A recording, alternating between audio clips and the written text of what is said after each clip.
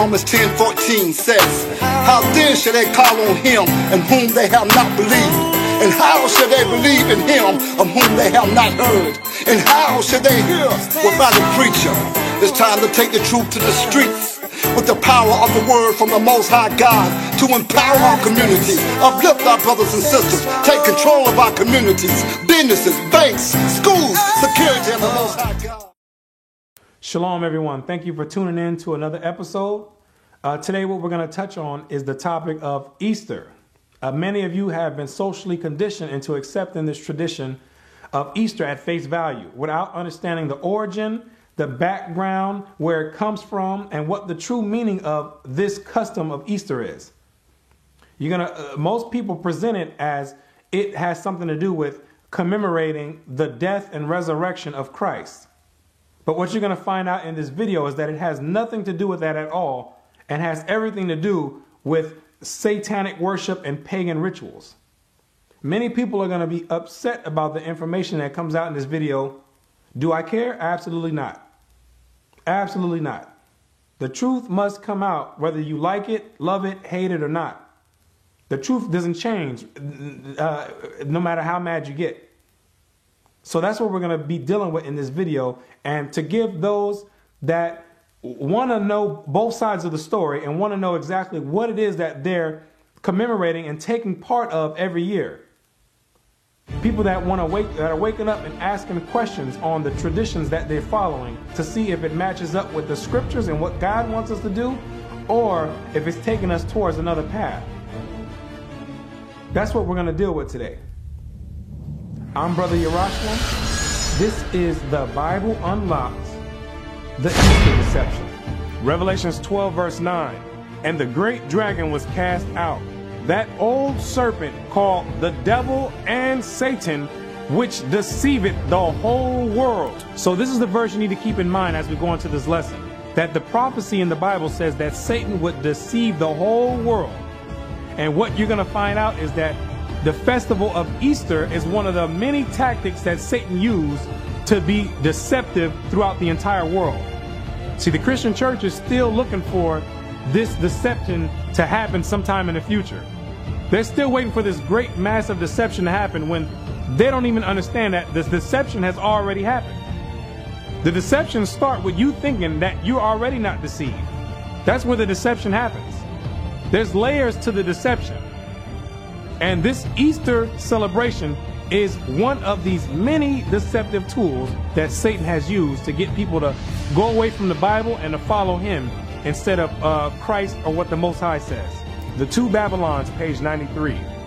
The festival of which we read in church history under the name of Easter in the 3rd or 4th centuries was quite a different festival from that now observed in the Roman Church.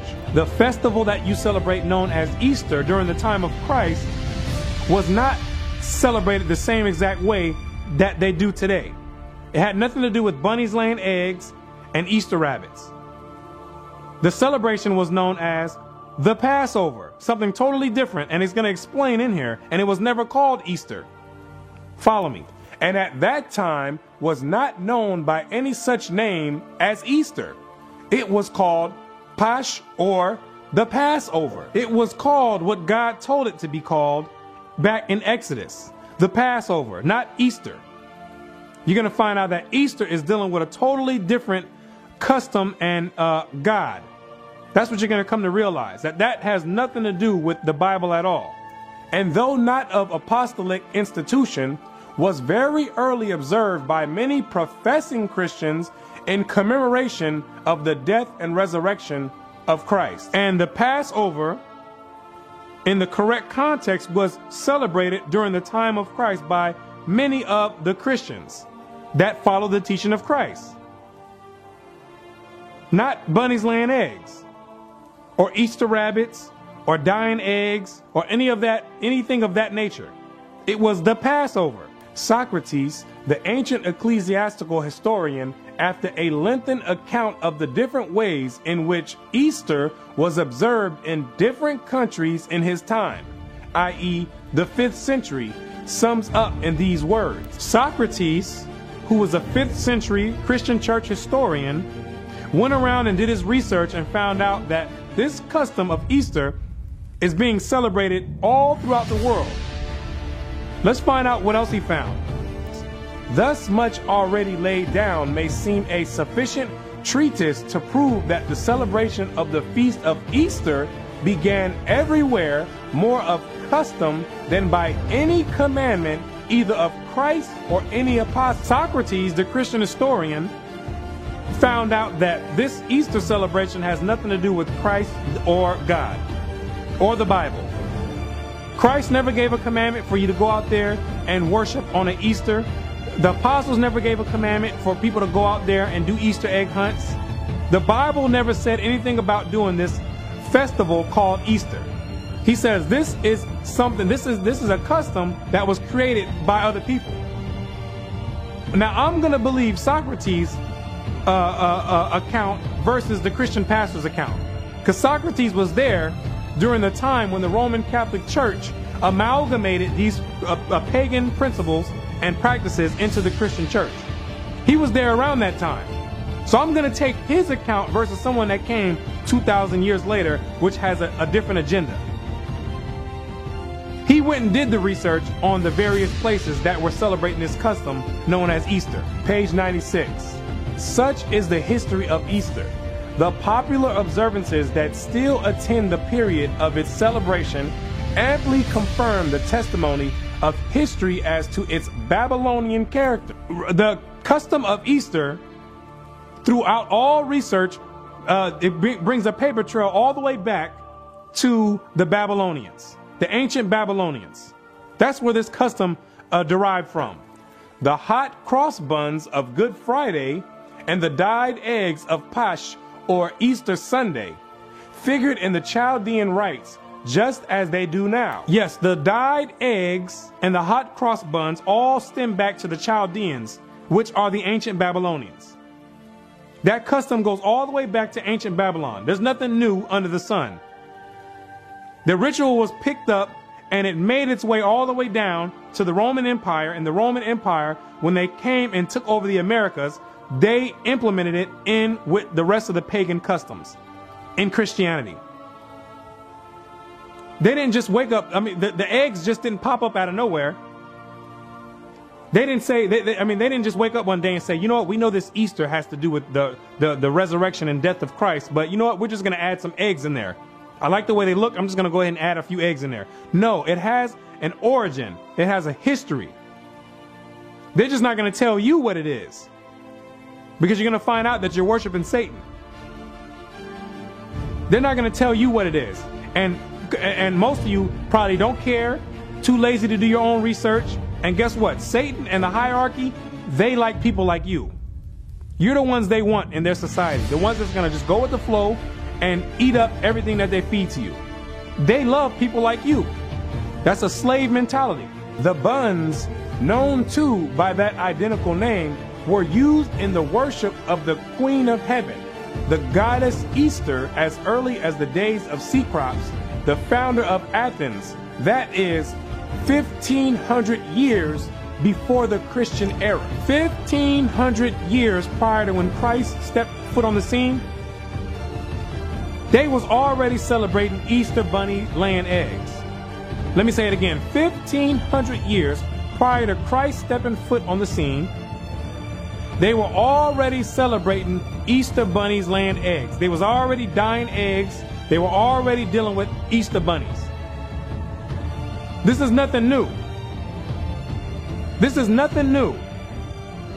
When we were still in captivity in the land of Egypt, they were already celebrating the Queen Mother of Heaven, which is what this is dealing with. The Queen Mother of Heaven, beginning with Semiramis in ancient Babylon. They were already dealing with this custom.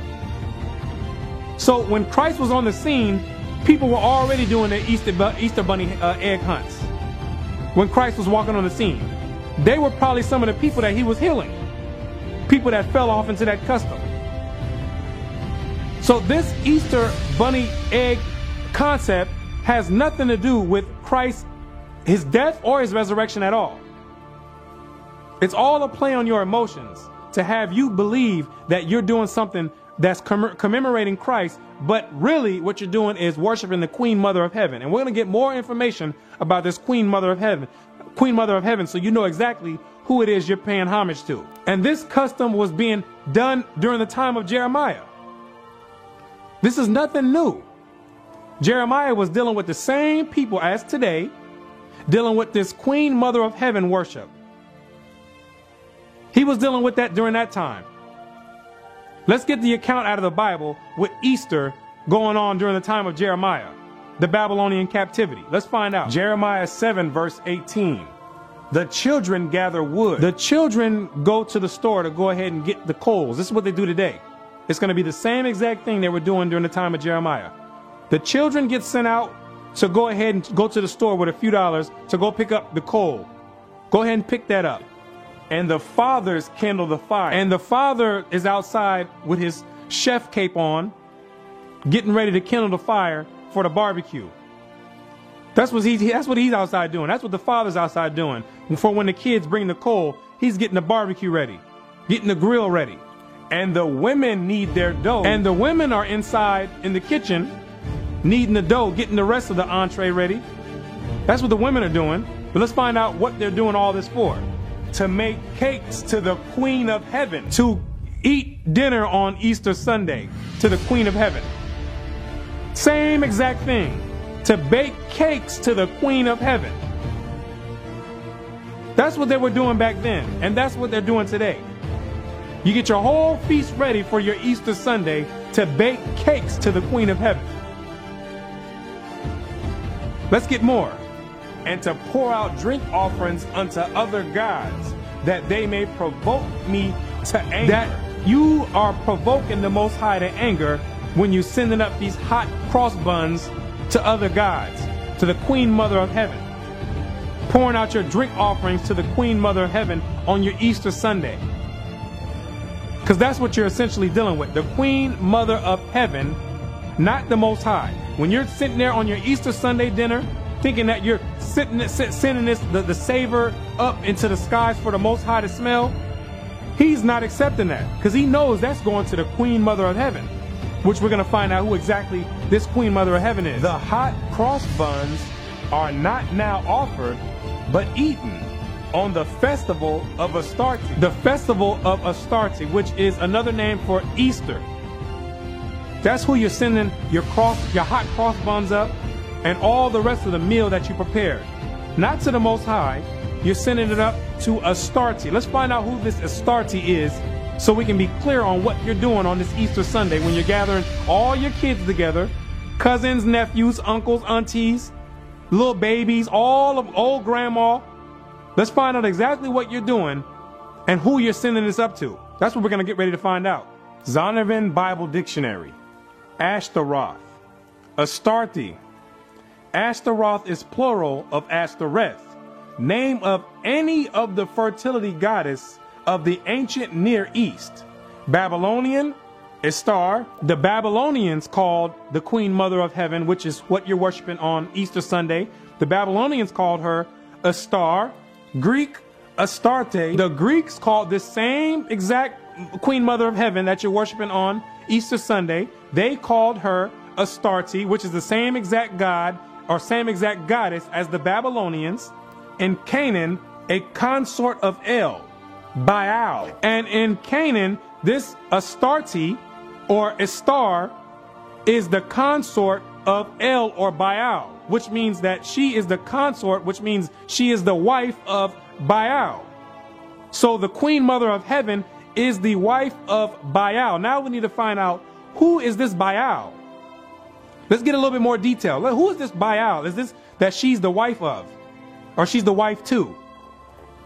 Who is this the wife to? So you can find out what you're dealing with on this Easter Sunday. Baal-zebub. Baal, or Lord of Flies, name under which Baal was worshipped by the Philistines of Ekron.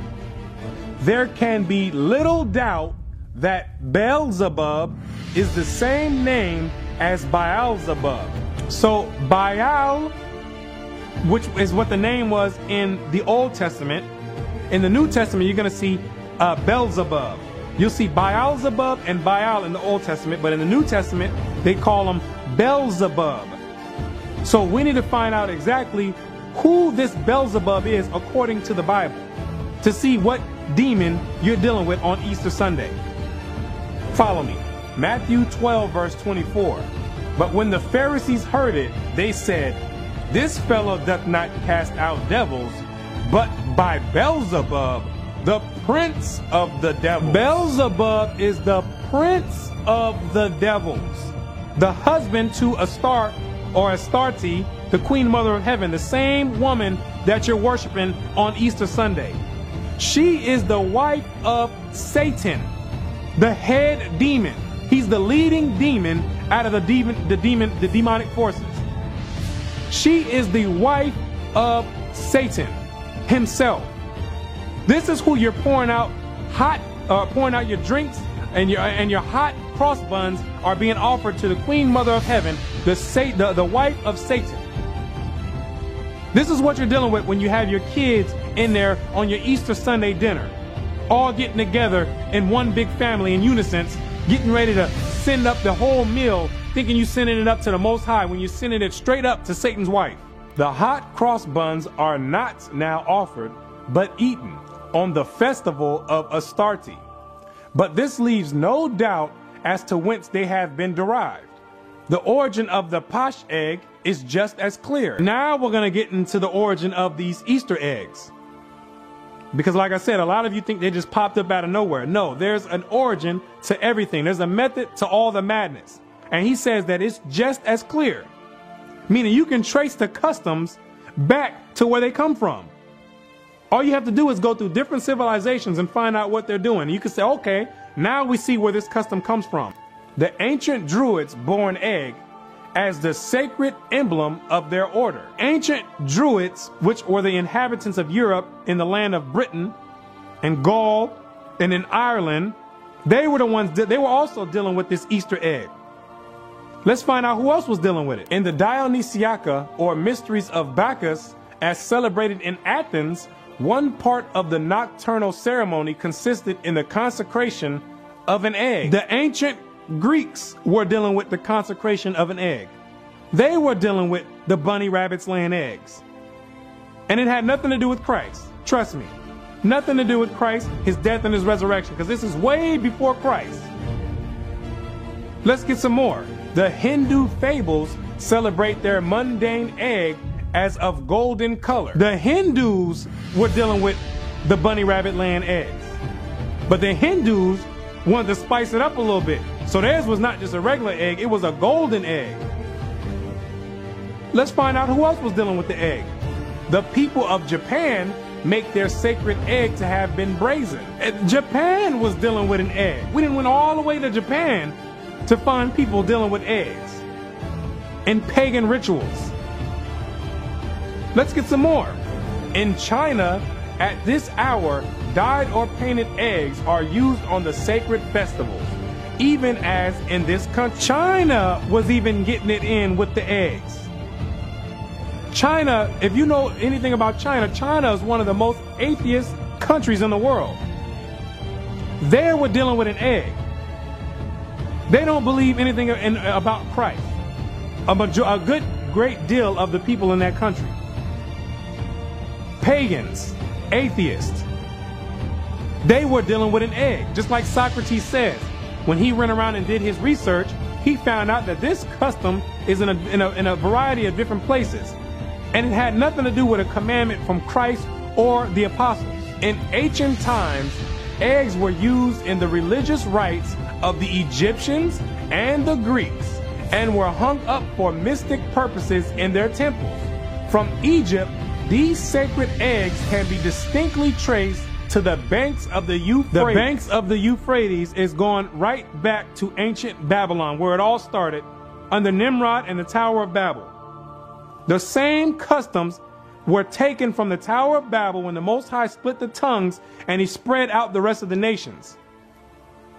They took their customs with them and they all went, that's why they're all similar.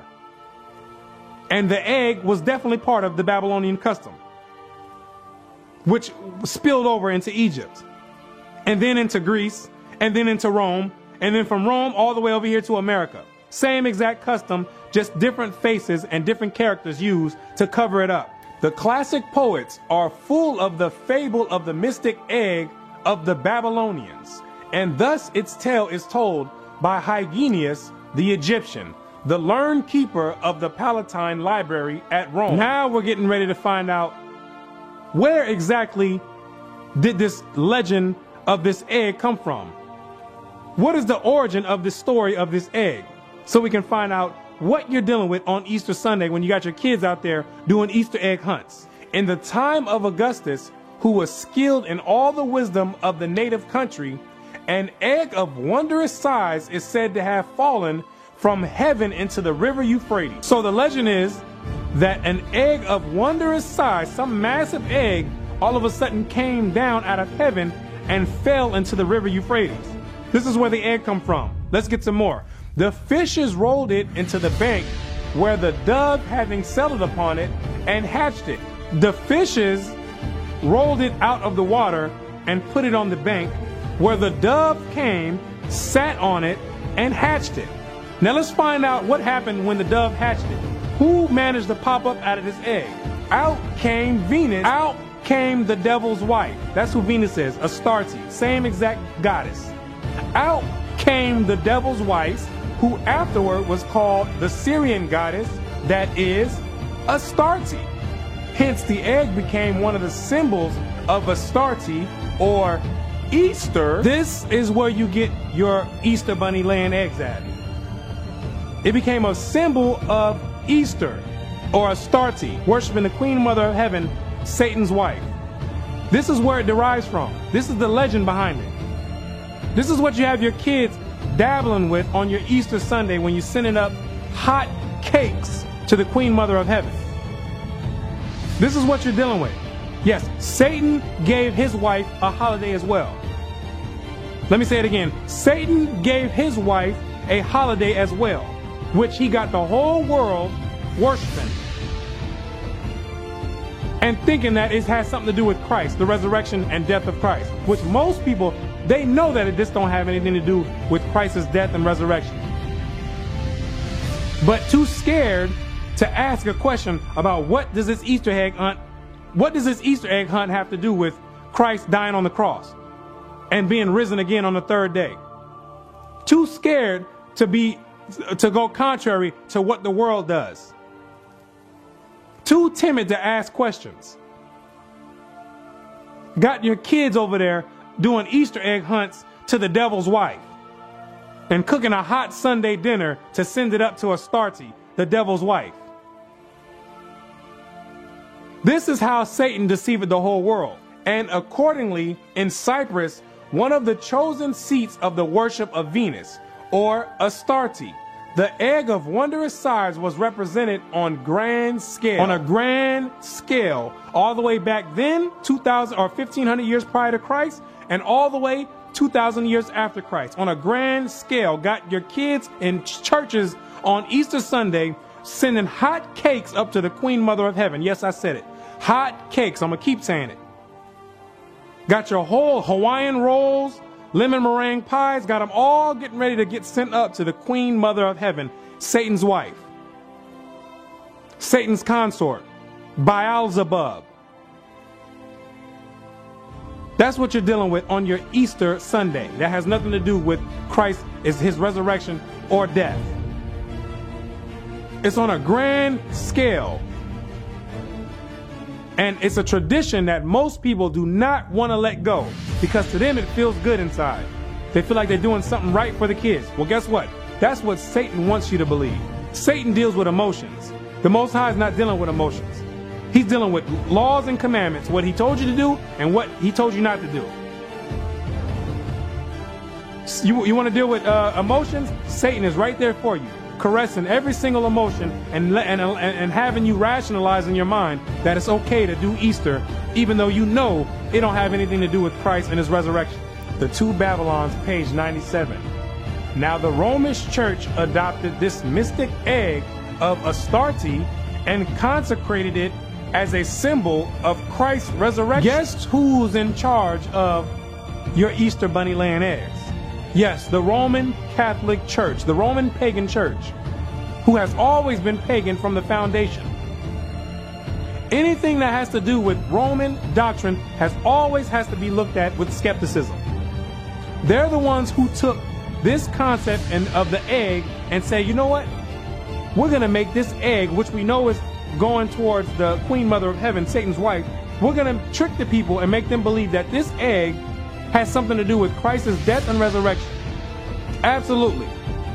Because during that time, Christianity, the doctrine of Christ, was on an uprise. The Romans had to find something. The Romans couldn't control it. So if you can't beat something, what do? You join it.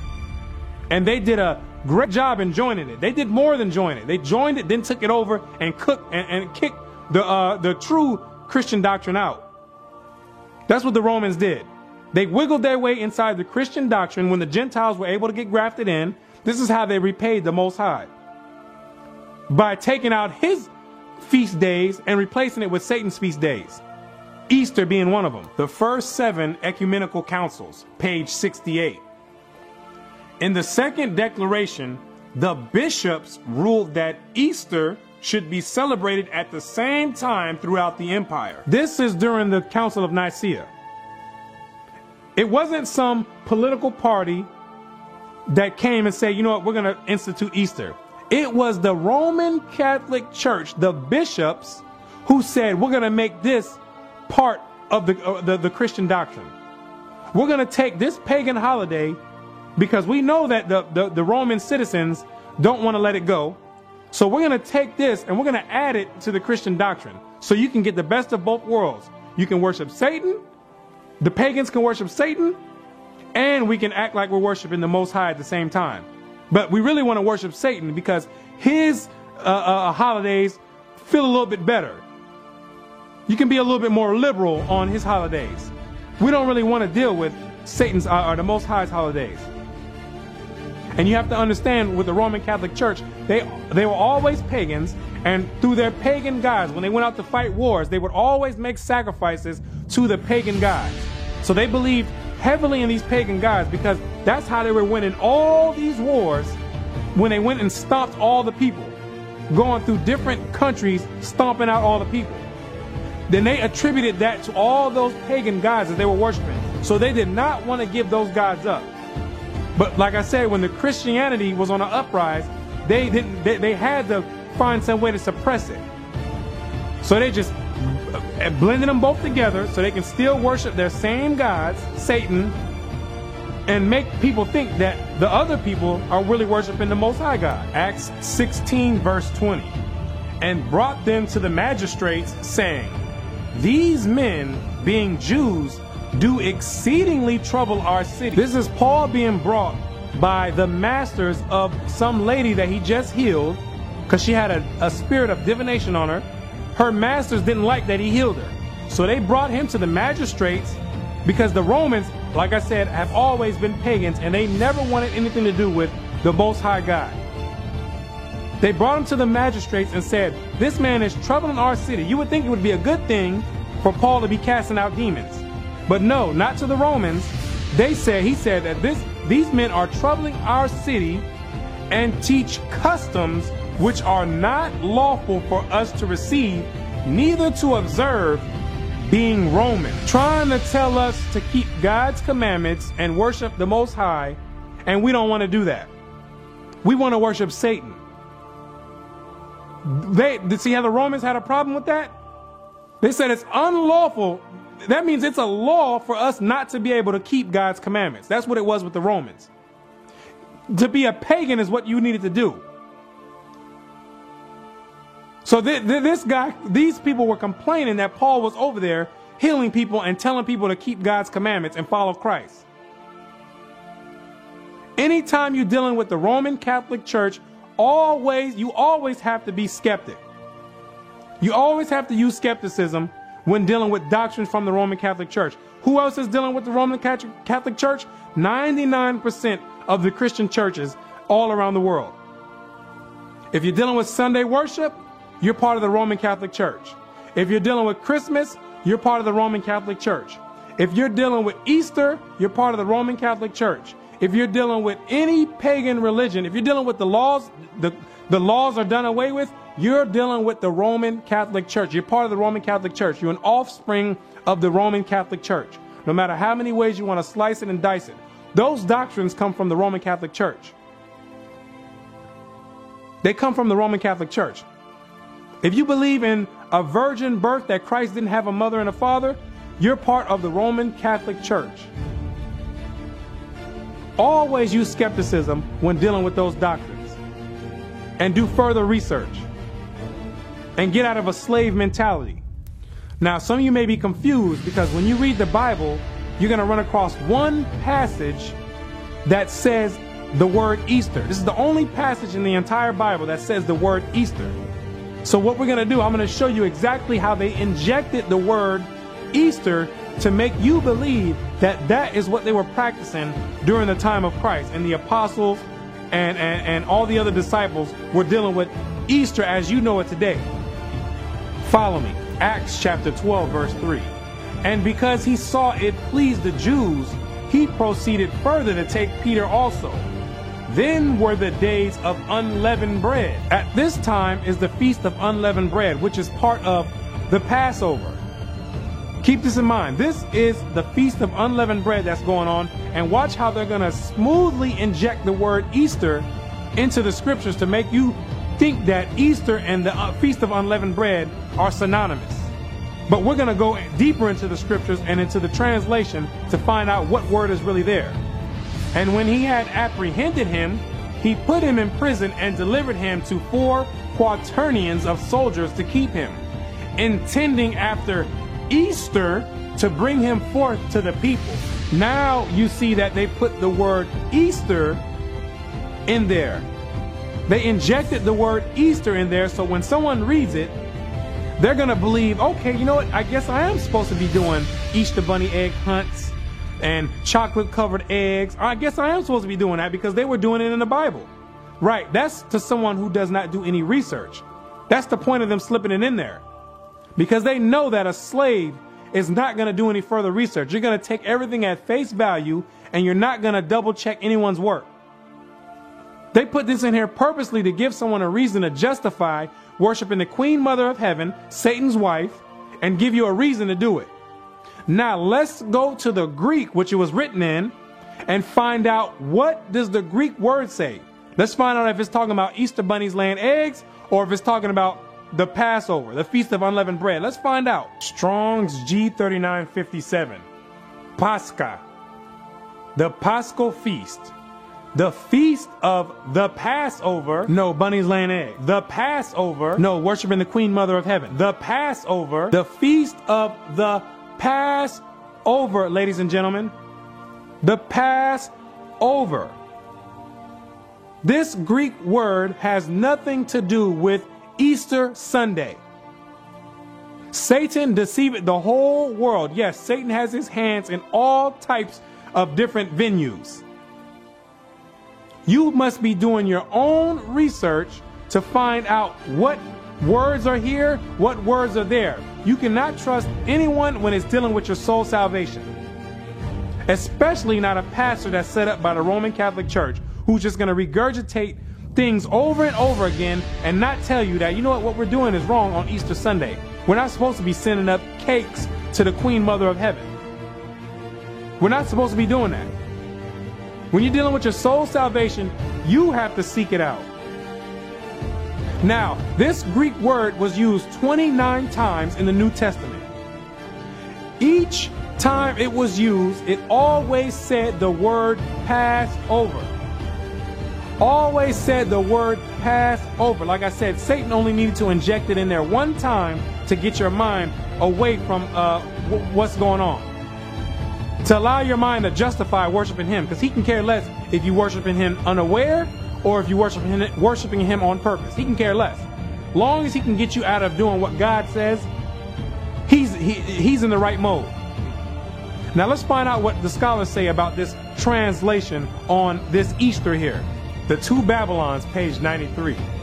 Everyone knows that the name Easter, used in our translation of Acts 12 verse 4, refers not to any Christian festival, but to the Jewish Passover. Everyone knows that this word Easter is not supposed to be there.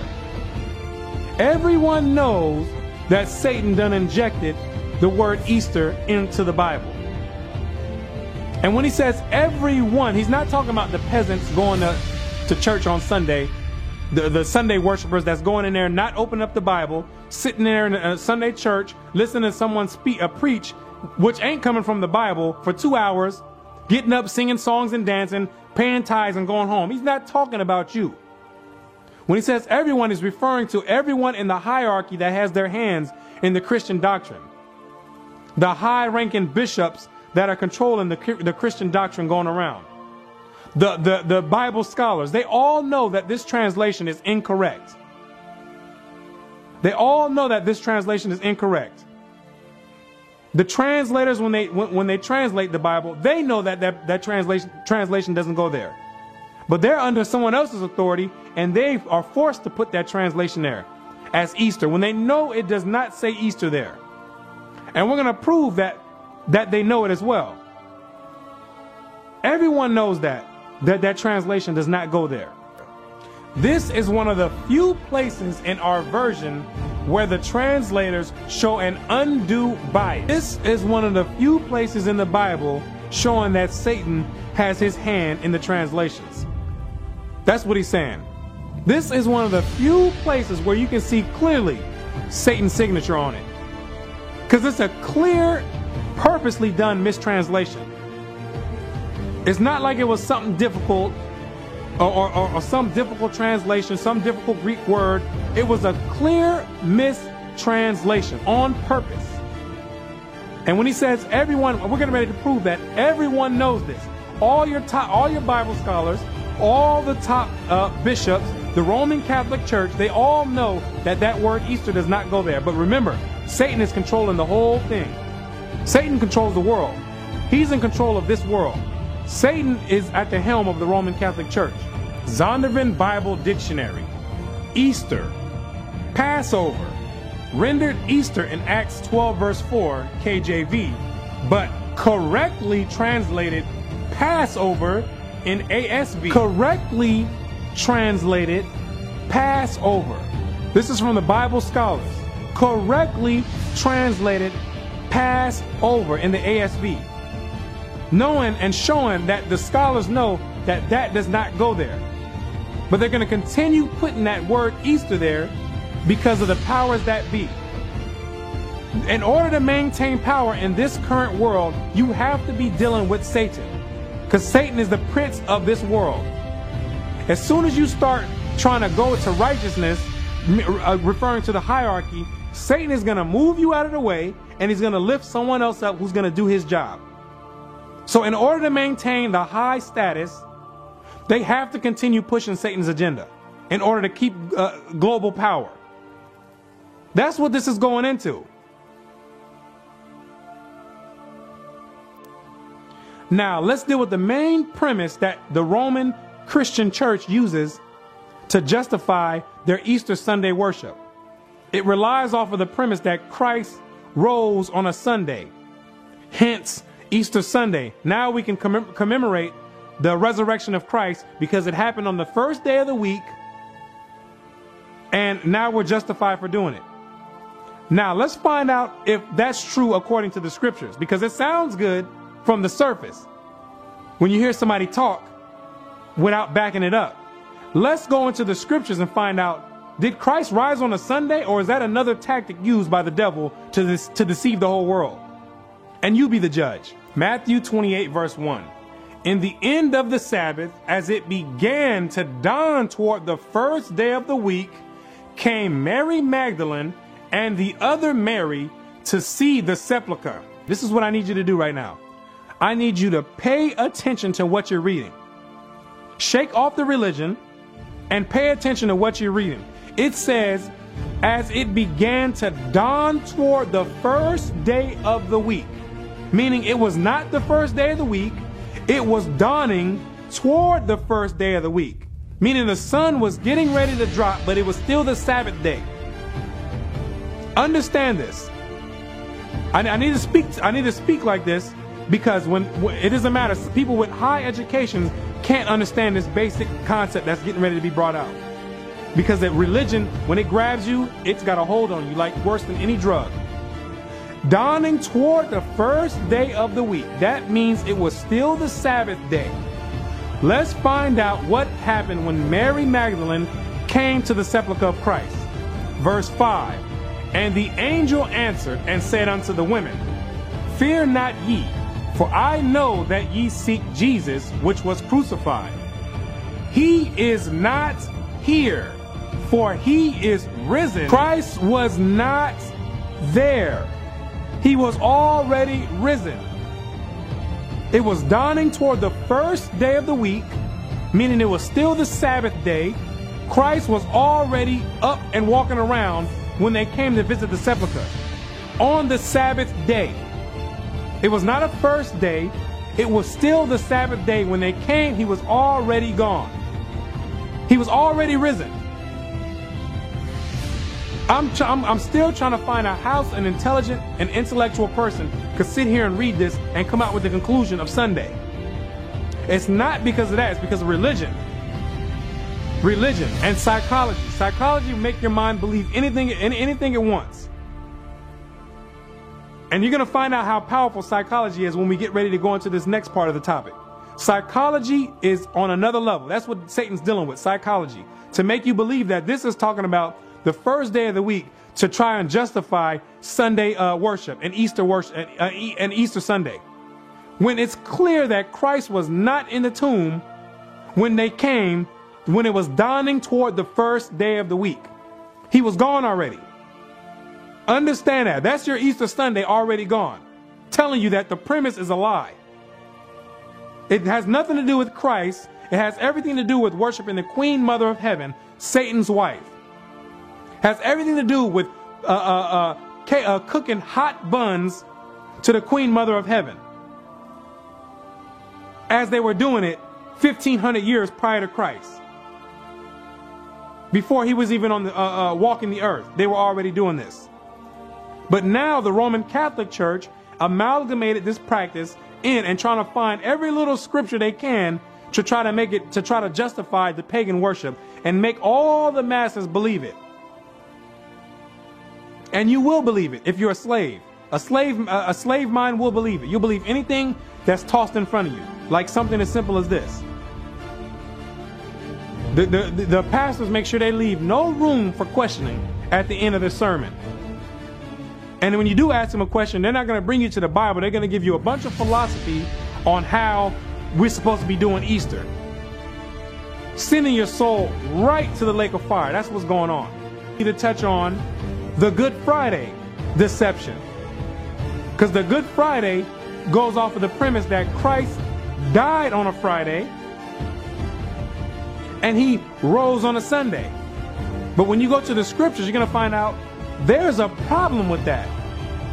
Watch Matthew chapter 12, verse 40. For as Jonah was 3 days and 3 nights in the whale's belly, so shall the Son of Man be 3 days and 3 nights in the heart of the earth. It says he would be 3 days and 3 nights in the heart of the earth. I'm still trying to figure out what mathematical equation the Christian church has came up with in order to get 3 days and 3 nights from Friday to Sunday. I'm trying to figure out what type of dimension they're delving into to make this add up.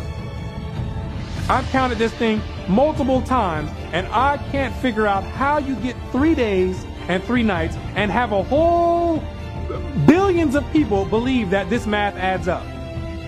Let's count and see if we can get it, because maybe I'm mistaken. Maybe I haven't delved into that 4th or 5th dimension that these other people are delving in to see this. Friday night to Saturday night is 1 day. Saturday night to Sunday night is 2 days. Christ said he would be in the belly of the earth for 3 days. That means it would be from Sunday night to Monday night would be 3 days. Which we know is still a lie because Christ rose on a Sabbath. When they came to the sepulchre, he was already gone when it was dawning toward the first day. So the whole premise is wrong. The whole premise is built off of deceit. Christ, you can't get 3 days and 3 nights from Friday to Sunday. It's impossible. Einstein can't do it. I don't care what mathematician you bring out, he can't do it. This is basic mathematics that you learn in the first grade or in kindergarten. Now let's do the math correctly to find out when he died. We know he rose on a Sabbath day for sure. So we go Wednesday to Thursday, that's 1 day. Thursday to Friday, that's 2 days. Friday to Saturday. Amazing how the math adds right up. Christ didn't die on a Friday, ladies and gentlemen. He died on a Wednesday.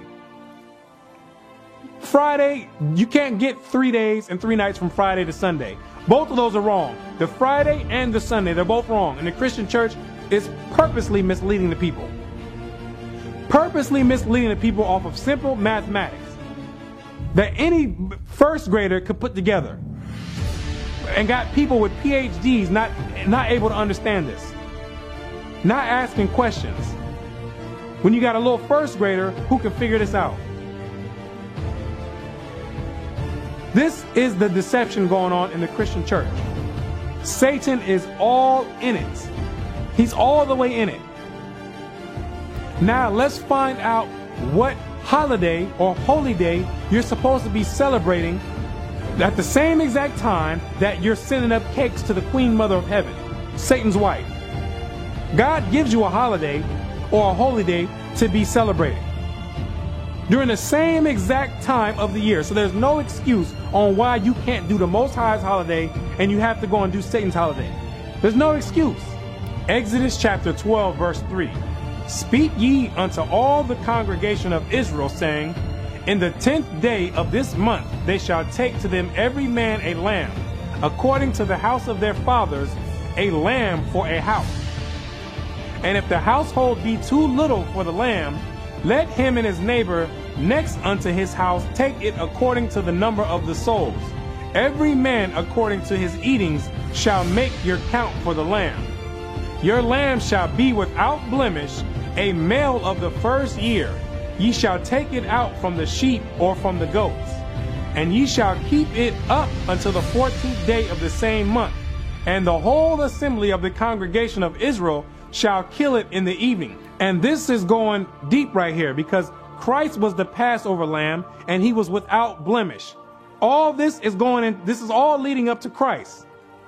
But most people don't even understand this. This is a whole lesson in itself, so I'm not going to go too deep in it. But Christ was the lamb without blemish. He was the sacrifice, the Passover lamb that was sacrificed.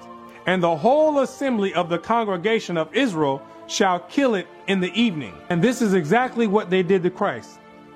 The congregation got together and said, put him to death. This is the same exact account right here.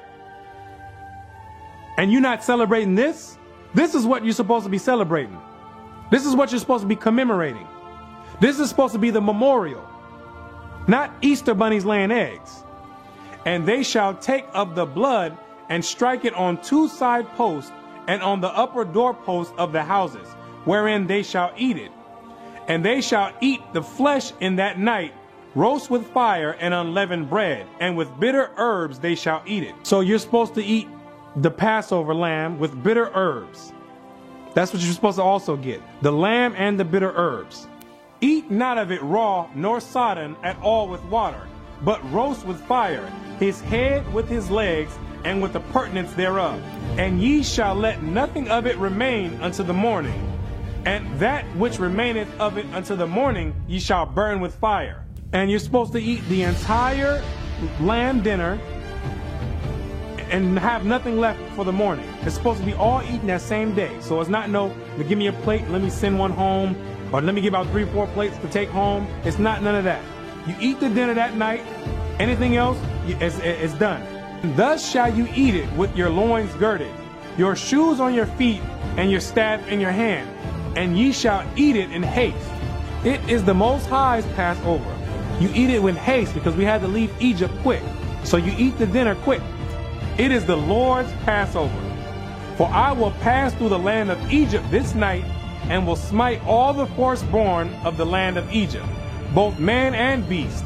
And against all the gods of Egypt will I execute judgment. I am the Lord.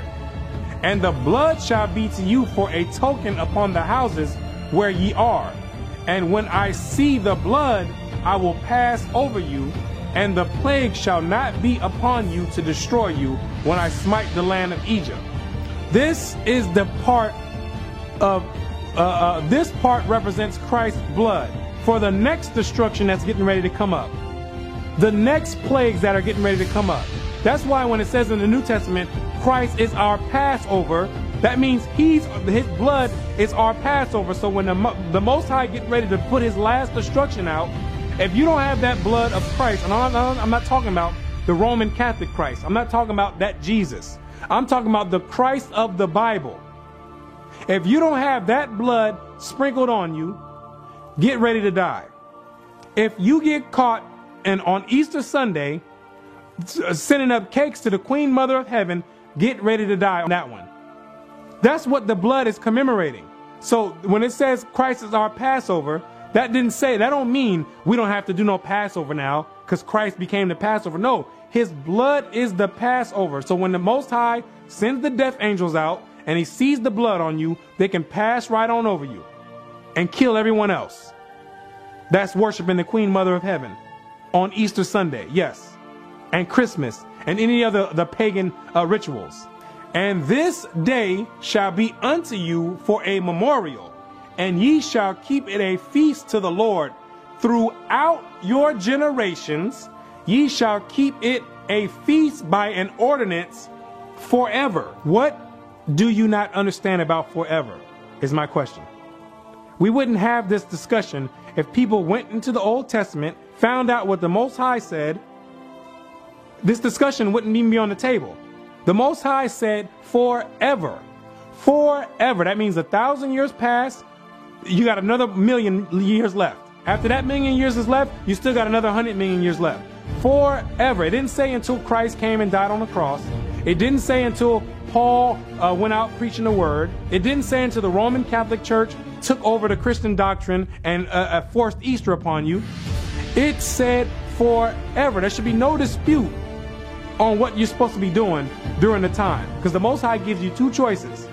He gave you Easter, that's a choice, or the Most High's Passover, when he tells you right now that it's supposed to be celebrated forever. Which one are you going to pick is the question. I can't pick it for you. The Most High is not going to pick it for you. 7 days shall ye eat unleavened bread. Even the first day ye shall put away leaven out of your houses. On the first day, you're supposed to take leaven out of your houses. Leaven is yeast. Anything that's a rising agent is supposed to be taken out of your house. And you're supposed to eat unleavened bread, things like crackers, things that don't have any rising elements in it. You eat that. I mean, you can eat other things, but you can't have anything with yeast and rising agents in it. Of course, you can eat your regular meals, your chicken, your beef. You can eat whatever else you want, but nothing with a rising agent in it during the 7 days of unleavened bread. This is the Most High's feast. For whosoever eateth leavened bread from the first day unto the 7th day, that soul shall be cut off from Israel. And if Christ return and it's a Passover, and he catch you slapping your lips on leavened bread, you're gonna die. Let me say it again. If the Passover happens and Christ returns during the time of the Passover, and he catch you slapping your lips on leavened bread, you're gonna die. This judgment will come to pass, absolutely. Because you won't be covered with the blood anyway. You're gonna be off doing your own thing. Worshiping the goddess of star, the Queen Mother of Heaven. You're going to be doing that. Worshiping, doing Christmas. That's what you're going to be doing. So you're not going to have the blood on you anyway. And in the first day, there shall be an holy convocation. And the first day of the Most High's feast, not Satan's feast, the Most High's feast is a holy convocation. You know the same exact thing you do on your Easter Sunday when you get together with all the church to send up hot buns to the Queen Mother of Heaven? Yes, for the Most High's feast is a holy convocation. You get together with your family, get together with congregation, you get together, the same exact thing that you're doing for Satan, just you do it for the Most High. That's the difference. And in the 7th day, there shall be an holy convocation to you. And guess what? you get another convocation on the 7th day. So you get 2 holy convocations to get together with everyone. 2's better than 1, right? So why would you want to take Satan's 1 when you can have the Most High's 2? No manner of work shall be done in them, save that which every man must eat. So the first day and the last day of the Feast of Unleavened Bread, you're not supposed to be doing any work. If you're able to take those days off of work, take them off. You're not supposed to be outside doing anything else. No servile work. It's a day of rest. That only may be done of you. And ye shall observe the Feast of Unleavened Bread. For in this selfsame day have I brought your armies out of the land of Egypt. Therefore shall you observe this day in your generations by an ordinance forever. How many times did the Most High have to tell you forever? He knows that people are just not going to understand it. So he has to tell you forever 2 times in the same sentence or in the same chapter. Forever. Forever means forever. That does not mean there's a time period when it stops. Forever means forever. Grasp that concept. Next time you get ready to go out and do your Easter Sunday, grasp that concept. You can't stand in front of the Most High on Judgment Day when he has a verse like this in the Bible. There's nothing to be confused about. He said forever. It tells you in the Bible it's impossible for God to lie. That's what it tells you. That's the one thing that is impossible for him to do, is to lie. He says forever, that's what he meant. Forever. Try to stand in front of him on Judgment Day and give him some excuse when you have this verse right here in the Bible saying forever. In the first month of the 14th day of the month, at even, ye shall eat unleavened bread until the 21st day of the month at even. This confused with the first month in the modern calendar, because that's not what this is talking about. It's talking about the first month, which usually falls between March and April during the time of the new moon. The months in the Bible are go off of the new moons. Each time a new moon comes in is a new month.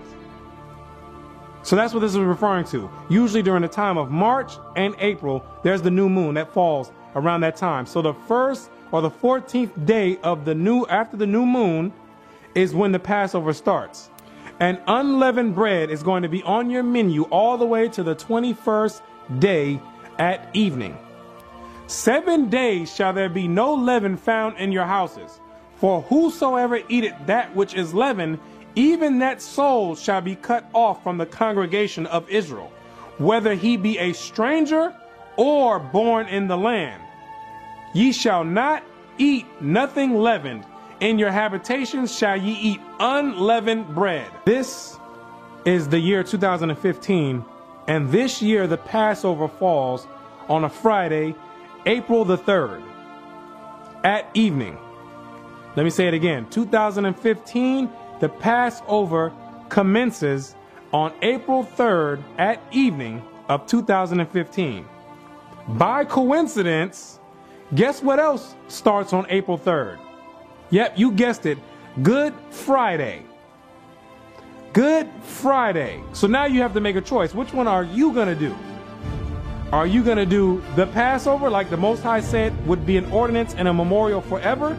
Or are you going to do what the Roman Catholic Church tells you to do? Worship the Queen Mother of Heaven, Satan's wife, on April the 3rd. That's something you're going to have to pick. That's why the Most High always gives you 2 choices. He wants to see where your heart is really at. He wants to see if you're going to be down with him or if you're going to be an idolater and go and worship other gods. That's what he wants to know. Easter Sunday falls on April 5th, 2 days later. Not 3 days, like the Christian church will want to make you believe. 2 days later is when your Easter Sunday is going on. But guess what else is going on during that time? The Feast of Unleavened Bread, like the Most High said. 7 days from the Passover starting April 3rd at evening, ending at April 11th at evening. But Satan worked his way right in there to have people think that they're supposed to be doing Easter at that time. But you're going to have to pick. Which one are you going to be doing? Because you can't do both.